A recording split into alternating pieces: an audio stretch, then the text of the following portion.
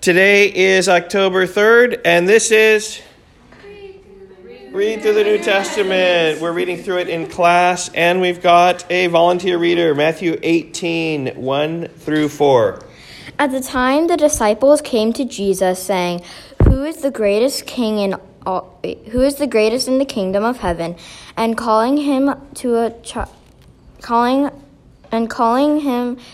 him a child, he put him in the midst of them, and said, Truly I say unto you, unless you turn and become like children, you will never enter the kingdom of heaven.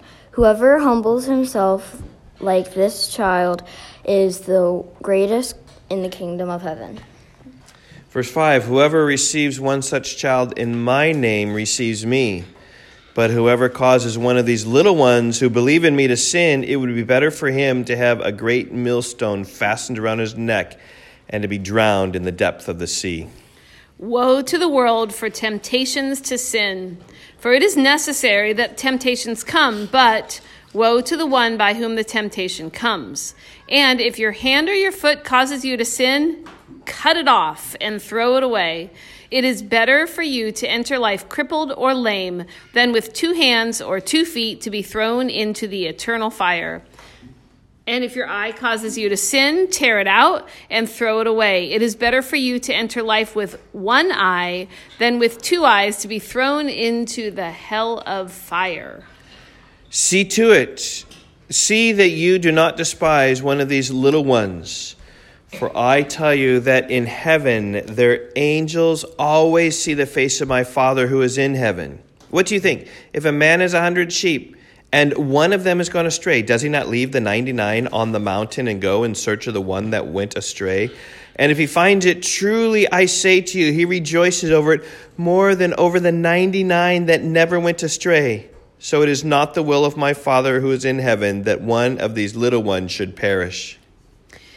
If your brother sins against you, go and tell him his fault between you and him alone.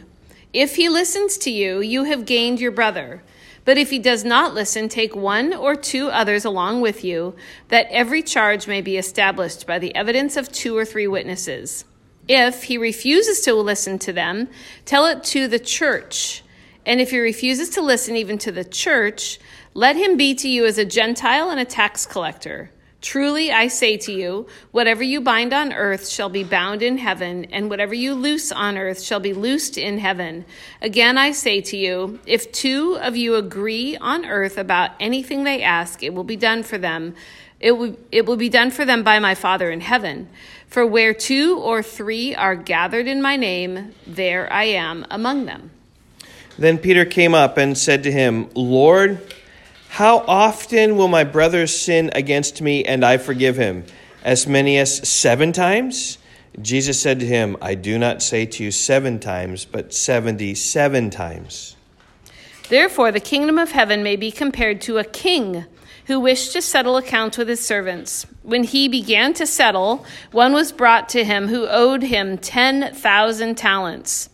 And since he could not pay, his master ordered him to be sold with his wife and children and all that he had, and payment to be made. So the servant fell on his knees, imploring him, Have patience with me, and I will pay you everything. And out of pity for him, the master of the servant released him and forgave him the debt. But when that same servant went out, he found one of his fellow servants who owed him 100 denarii, and seizing him, he began to choke him, saying, Pay what you owe. So his fellow servant fell down and pleaded with him, Have patience with me, and I will pay you. He refused and went and put him in prison until he should pay the debt.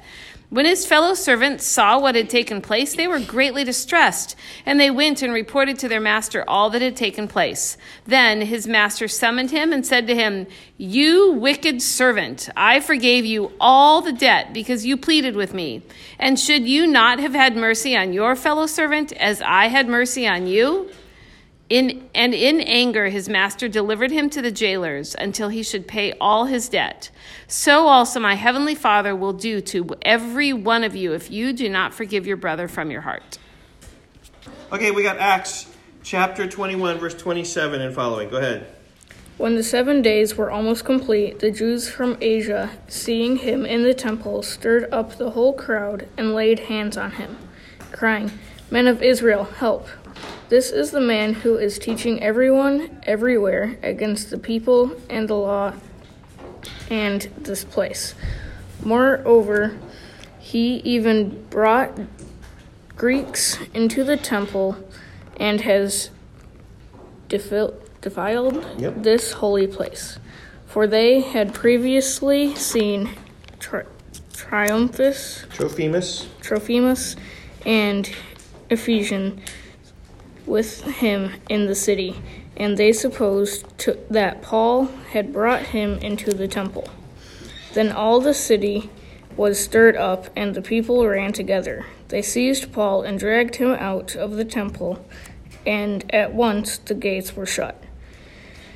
And as they were seeking to kill him, word came to the tribune of the cohort that all Jerusalem was in confusion. He at once took soldiers and centurions and ran down to them. And when they saw the tribune and the soldiers, they stopped beating Paul.